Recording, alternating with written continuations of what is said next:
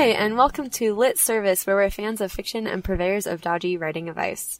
I'm Kristen. I'm Caitlin. I'm Cameron. So today it's just going to be us, your Lit Service crew, and we want to talk about something that is a struggle for many writers, including myself. We just kind of want to talk about writing habits and how to develop them and what ours are and what's a good habit and what's a bad habit, because I feel like writers fall on a broad spectrum of like, I have to write every day, and people who are really good at that, and then some people who are just like, I'm going to write when I feel like it, when inspiration strikes, and I think there's probably a happy medium. And so I guess just to start, what are our writing habits currently? Caitlin and Cameron? I think for me, I have really specific goals set. I have specific projects I'm working on and the days that I work on them, sometimes even the hours of the days that I work on them. They're portioned out. And that's just because of where I am in my career. I have deadlines to meet, and so I have to be that organized. But there are a lot of right answers to what positive writing habits are. For me, I do have to write every day, and I've been like that since forever. I feel like it's maybe compulsive almost. It's my break from everything else. And so it might not just be because of the writing. When I have writer's block, I write through it. When I'm not sure about plots, I write through it. I just keep going until I find the thing and then end up deleting a bunch of stuff, which works for me. Some people can't handle that. You're an endurance writer. I'm an endurance writer. So I set appointments for myself. I have working hours. I can't look at social media. I don't answer my phone. It's like being at an office with the door closed. I treat it like a job. I am at a slightly different stage in life where I wish I could, I don't know, I wish that I was getting paid for my writing at this point so I could feel like I was justified in setting aside that much time, because I'm a full-time student. I have 2 jobs. I have an internship. And so while I try and write every day, it doesn't always happen. And that's something I have to deal with. It really stinks. So I think what I do is I try and dedicate as much time as possible to writing. Like, I will set aside a particular time during a day. So like usually right before I'm about to go to bed, I'm like, wait, have I written today? And if I haven't, I go ahead and I try and type as much as I can. As far as writer's block goes, I think writing through it is a really good response. Sometimes what I do, though, is I ignore the problem for a little bit. Like, I never ignore it for more than a week, because if I ignore it for more than a week, I give up on the project. I know myself, and that's just not good. And so I'll like read a book or write a different part of the story that I'm excited about getting to, or plan something else that I want to happen within that project. And by the time I get back to thinking about it, I've almost always come up with a solution. During the summer, I do write every day. When I have the time, I do it, and I can marathon word count. But I think just finding spare time, like if you have a commute, what is that word? Commute? A commute. Do you have a commute? Yeah. Because you read it first, and then you don't know how to pronounce it. And I get it mixed up. Yeah, pronouncing stuff is hard. My favorite one is latrin. I thought it was latrin. Did you really? Instead of latrine, my husband still makes fun of me. Sorry. I thought it was Yosemite. There you go. And I said it out loud, and my dad went, what? But granted, I figured that out when I was in like 7th grade. But still, it was a big revelation. Real story about relevation. That's from The Good Dinosaur, which is a terrible movie, but that's like the best part of the whole thing is he's like, relevation. Relevation is like a real, well, not relevation. Releve is a term in ballet too. So it's a real thing. Okay, see, I'm not crazy. I'm just really tired. Yeah. Okay, Cameron, how about you? What is your consistency? For me, it's really important that I get writing done, at least like my personal projects done as early in the day as I can. So like I go to class first, but then it's really important that I actually get the writing done first before I work on homework or reading or anything else. Priorities straight. I said priorities straight. Well, not just priorities straight. Well, because my problem is that if I do homework first, I'll get the homework done and feel accomplished. And then say, well, I'm done for today because I got my homework done. So it's really... So you procrastinate the stuff that's actually due to do the stuff that you want to do. Yes, if I follow that. The point being that I mostly write for the sense of fulfillment right now because I'm not making money like Caitlin is. Like how that's our measure here. It's okay not to make money writing. No. Well, right. 'Cause I write mostly for the sense of satisfaction getting it done. I do homework mostly because it's due, but it also gives a sense of satisfaction. I don't do homework just for the satisfaction, though. I'm not quite that nerdy, but says I the man, feel called out. Says the man sitting in a recording booth talking about writing advice. So, you know. Yeah, I think that one thing that I just want to put out there is if you are trying to establish good writing habits for the first time. is really important. Yeah, well, I mean, that's not necessarily true. Some people, it makes them feel overworked and like it's a job instead of like something they want to do. And sometimes that doesn't work for people. But I think that the important thing is establishing habits and then keeping yourself accountable to them. If it's not every day, like even if you don't have time every day, don't feel bad about that. And also feel okay about taking time for it. Writing is a legit hobby. And so it's okay to take time. Just like Brandon Sanderson says, it's okay to go play basketball with your friends. Why isn't it okay to go sit in the library by yourself? Hey, no, I agree. I agree 100%. Yeah. I think you should agree there's something to be said for knowing what you want out of your writing. So if you want to write professionally, then you don't necessarily need to be able to write as if it was an 8-to-5 job. I know, like when I did my I still can't even do that. No, there's no but way. when I did my content strategy internship, when I was basically I wasn't 7 days a week, but there were days I was writing for 8 hours straight, and that was immensely helpful for me because it built into me this idea that no, I can. It took some building up to, but yeah, I can write. Not for 8 hours straight, you know, lunch hour in the middle, right? Sure. Have some fun. But other than that, you know, you're writing for 7 or 8 hours a day, and discovering whether or not you can do that can be very helpful, because if you can do that, then you can use that to your advantage. If not, then, you know, if you still want to do it professionally, then you probably need to find a way to channel that. I mean, I don't even know. Is it going to be your weekend 10,000 word burst or something? But Well, and honestly, you don't need to write a book in 6 months. Like, No. if you Right. take 5 years to write a book, that's fine. As long as the book is written. Yeah. And even if it doesn't, I mean, I've got loads of half books written around that They all count. Every time I read them, I'll like reread them. I'll get to the end and I'll be like, wow, that's awesome. Where's the rest? I'm like, wait, I'm the idiot who didn't write the rest. Like, Kristen does not feel bad about really loving her own writing. This is good. That's a good problem to have, actually. A lot of people go back over their old projects and are like, oh my gosh, I can't believe I did this. But going back to what Cameron was saying, I feel like it's really important to not feel bad about yourself if you can't sit down. Like, even for an hour at first, you have to build up. It's just like building some other kind of muscle. You have if to... you're trying to learn how to run, you don't Yeah. go. You're not going to say, I'm going to run for 2 hours every day for 2 weeks straight. unless If you've you're never done that before, it's unless you're not- stupid and your name is Kristen and you joined cross country in Okay, the there 10th are grade. exceptions to the rule. But no, you're right. It You was probably died for the first 2 weeks. I did. And actually, I feel like I've mentioned this before, but for me, the habit of running compares a lot to the habit of writing. Just because I was a terrible runner, I hated running, and I was like, you know what, I want to challenge myself, so I'm going to join the cross country team and see if I can love running by the end. And I was right. Like, at the end, I did love running, but the really important thing was that I had people who were kind of setting a pace for me, and that, like, I felt accountable. Like, if I didn't show up, people would know I wasn't there. Because it would have been really easy to quit. And I feel like with writing, for me, it's been the same thing where, like, it'd be so easy to just stop writing and, like, let myself get swamped by life. But we have a writing group where I'm accountable, or even before that in high school, I was posting stuff online and people wanted the rest. And so it was like, okay, well, this is something that I'm accountable for. And for me, it lends legitimacy to what I'm doing. And that's how I motivate myself. And that's not going to work for everyone. But for me, it's really nice to have people who are just making sure that I'm doing it. Like, even, like, I don't think you guys would care if I stopped writing, but, like, at the I same don't know. time. Your current work in progress is pretty good. I Oh, think I'd thank be kind of you. disappointed. I want to know what happens. Oh, yeah, I mean, I do too, but What I was going to say is, I definitely second the external motivation. I know it's definitely much easier for me to have written, like, for 7 hours a day with a supervisor who's constantly breathing down my neck. The motivation definitely helps. But I think in addition to that your ability should inform your goals, but also that your goals should inform the ability that you're attempting to achieve, right? So if you're just doing it as a hobby, well, then it's fine to just write, you know, when you want to do something to enjoy. If you want, you know, to be completely professional about it, then that goal should inform how much you're getting done. I think it's really important to have goals in writing if you are planning to take it seriously, like a business.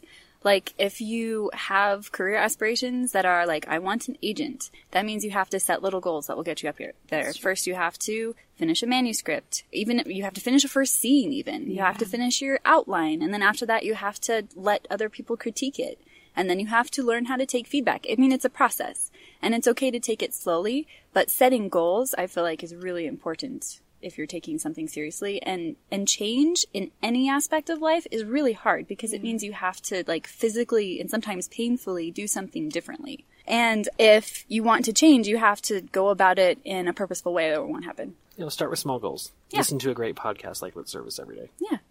Well, we'll have to do more episodes if you want to listen to it every day. No, just the do it same one No, over yeah. and over and over again. So how do critique partners and writing groups figure into all of this? So that's and what that revision. stands for. I was wondering. CP. Yeah. Clean paper. I feel like we've already kind of talked about this. Cheese pizza. That's what. Cheese what it was. pizza. That Clothes makes this so pizza. much more interesting. Cheese pizza can be an excellent aid to writing because you were talking about like little rewards for accomplishing yourself. Cheese pizza. Maybe not at the straight same up. time, but maybe after.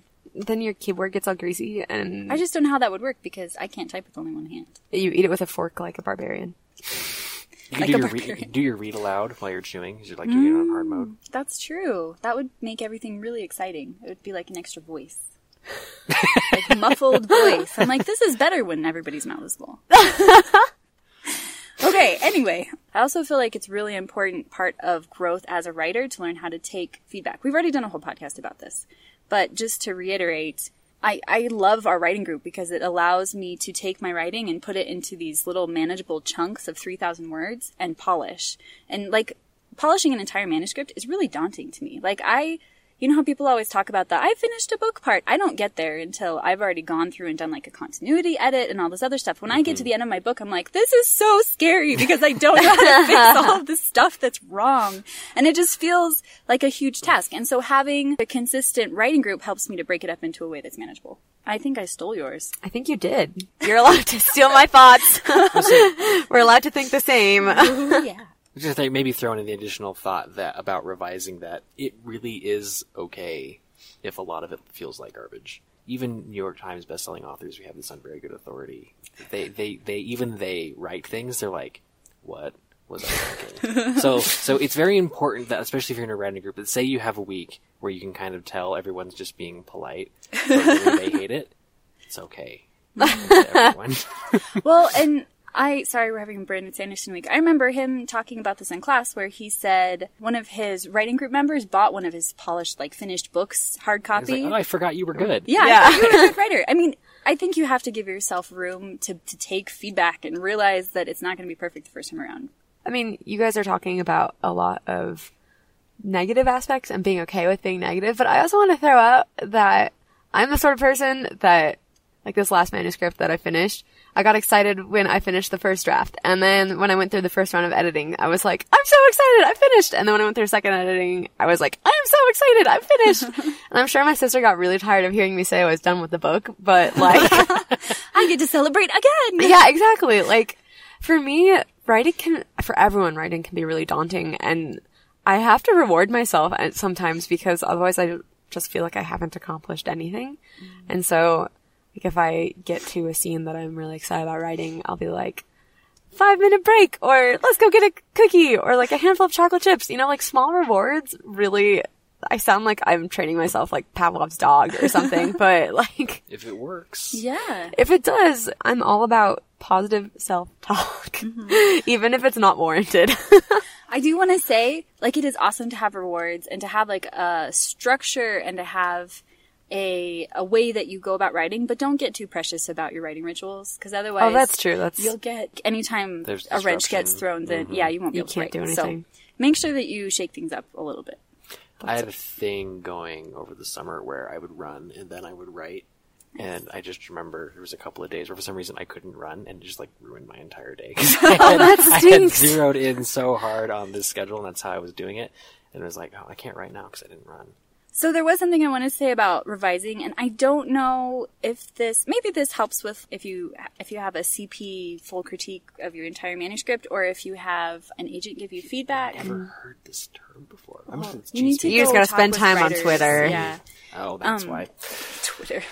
I Cameron don't get on the twitching. disdains social media. Revising. So I wanted to just touch on triage editing, which is if you get a lot of feedback that is about your entire manuscript and how to handle it, because that can be really overwhelming. Yeah. And triage editing, which Kirsten informs me comes from Solstein. That's a guess. I had to read his book in my editing class, and it was a very old book, and he talked about it, and he's a very famous person, so I assume it came from him, but he could have stolen it from someone else. So Stole wherever from me.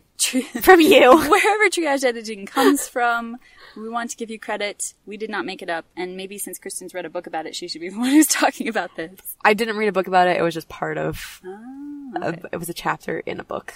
Well, the point is that you go through and you organize things based on how important they are and how big the changes are going to be. Kind of like triage medicine. Exactly. You take the most important / Most life-threatening Yeah. issue. the most life-threatening issue first. So, like, if you have an entire plot thread that needs to be taken out, that's probably a big issue. Or a character, or, like, really big things that are going to take, looking at the entire manuscript, take those things first. And then you take the middle things, and then you go to line edits. And that has helped me. I started doing that before I ever heard of triage editing. Mm-hmm. It just, when I started getting edit letters, usually agents and editors arrange things that way. They give you all of the big stuff.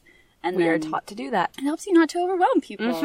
Well, and also helps authors to be organized, I'm sure. Yeah. Yeah. Because, I mean, like, a line edit doesn't do you any good if that line isn't in the final manuscript. Exactly. So it's time saving. Yeah. So line edits should be the last thing that you do, because if you do end up changing a whole bunch of stuff, then it's probably irrelevant. So Yeah, we go developmental editing, substantive editing, and then copy editing.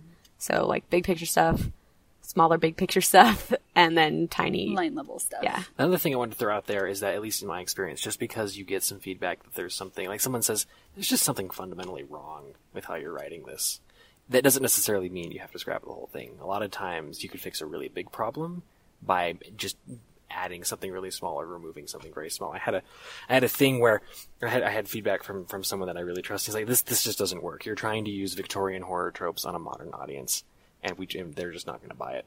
I'm like, but that's like the entire premise of the thing. How do I fix this? I suppose the jury's still out about whether or not this actually fixed it, but all I did was add a scene where the characters in the book lampshade what's going on, and then they say, but we have to play along, because if he knows we know, he'll kill us. Mm-hmm. And at least for that reader, it completely fixed the problem, and all that it needed was a couple of extra paragraphs instead of rewriting Changing the your entire book. Yes. So it's really good to look at things that way, but also if you get feedback like that, I mean, sometimes it's good to take it's really scary sometimes to be like, I have to do this huge revision. Like, people don't want to go back through their work and really fix things, but sometimes you do have to go sometimes back you to do have to do it, Like, but you Yeah. don't have to immediately abandon ship. You can like wait for the water to come up to your ankles, but then you should get off. Sometimes with things like that, it's good to take a step back and let it rest and then come back Mm-hmm. and reread it, because it's really hard when you're right in the middle of writing something to see problems like Well, that. it works both ways, right? Because when I got that feedback, my immediate reaction was, oh, I'm screwed. But I let it sit for a while. You know, all right, do I actually need to abandon ship? Mm-hmm. But then a solution came to me, and letting it sit. So sometimes letting it sit is Letting the it It answer. sit. works. Letting it It sit is a really good works.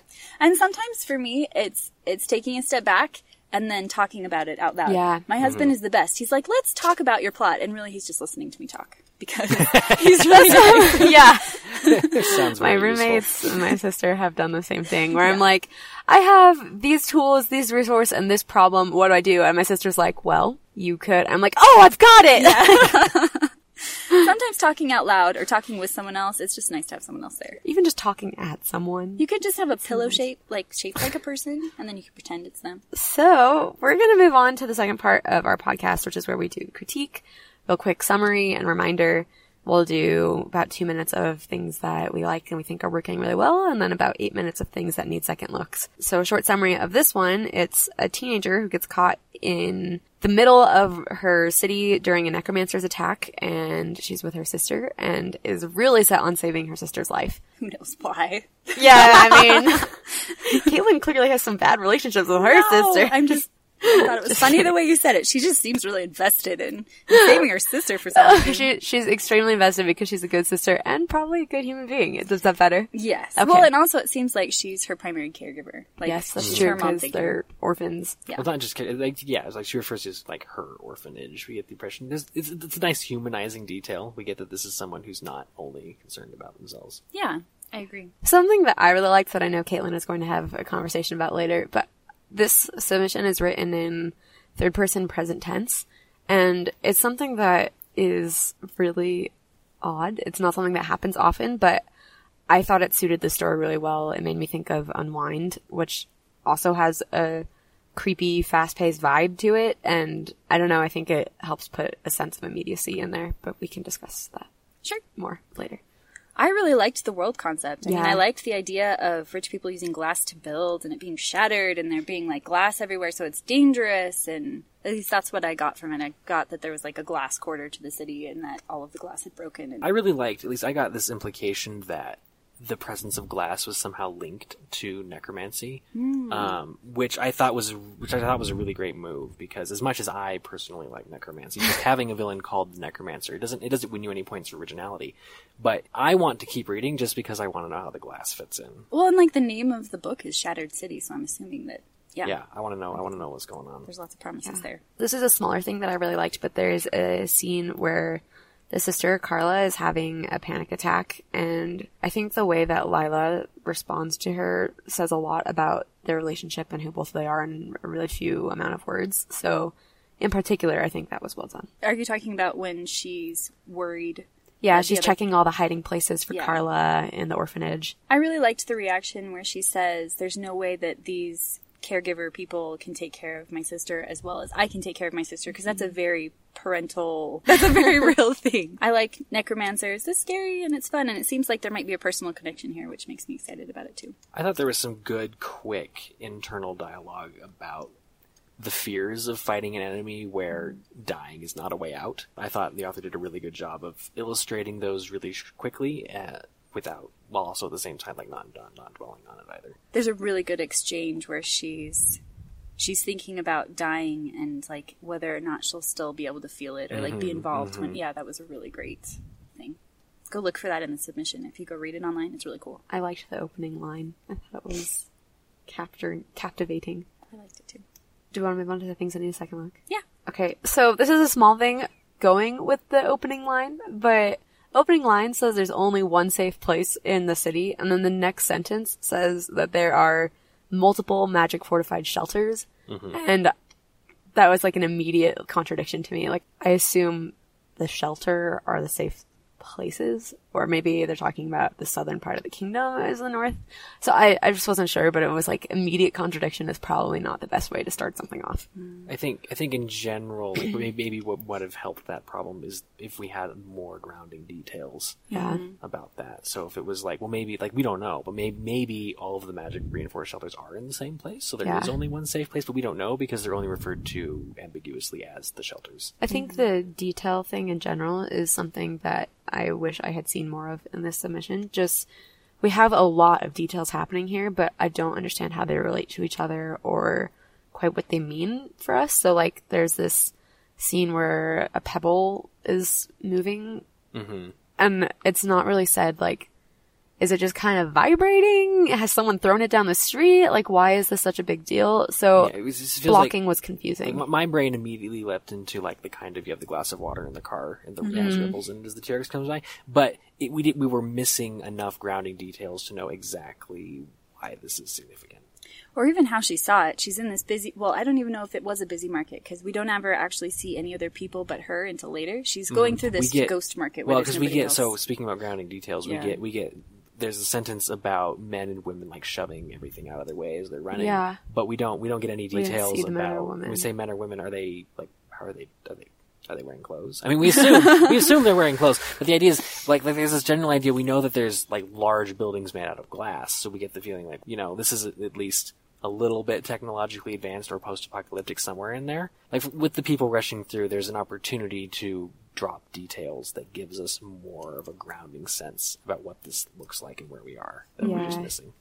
I think that even on just like a blocking level, I struggled with that. When you have somebody running through a city and like the action aspect of it, you really need to have the reader grounded enough so that they understand exactly where your character is and what the threats are, and not to have them realize only after the fact, oh, this was supposed to be scary.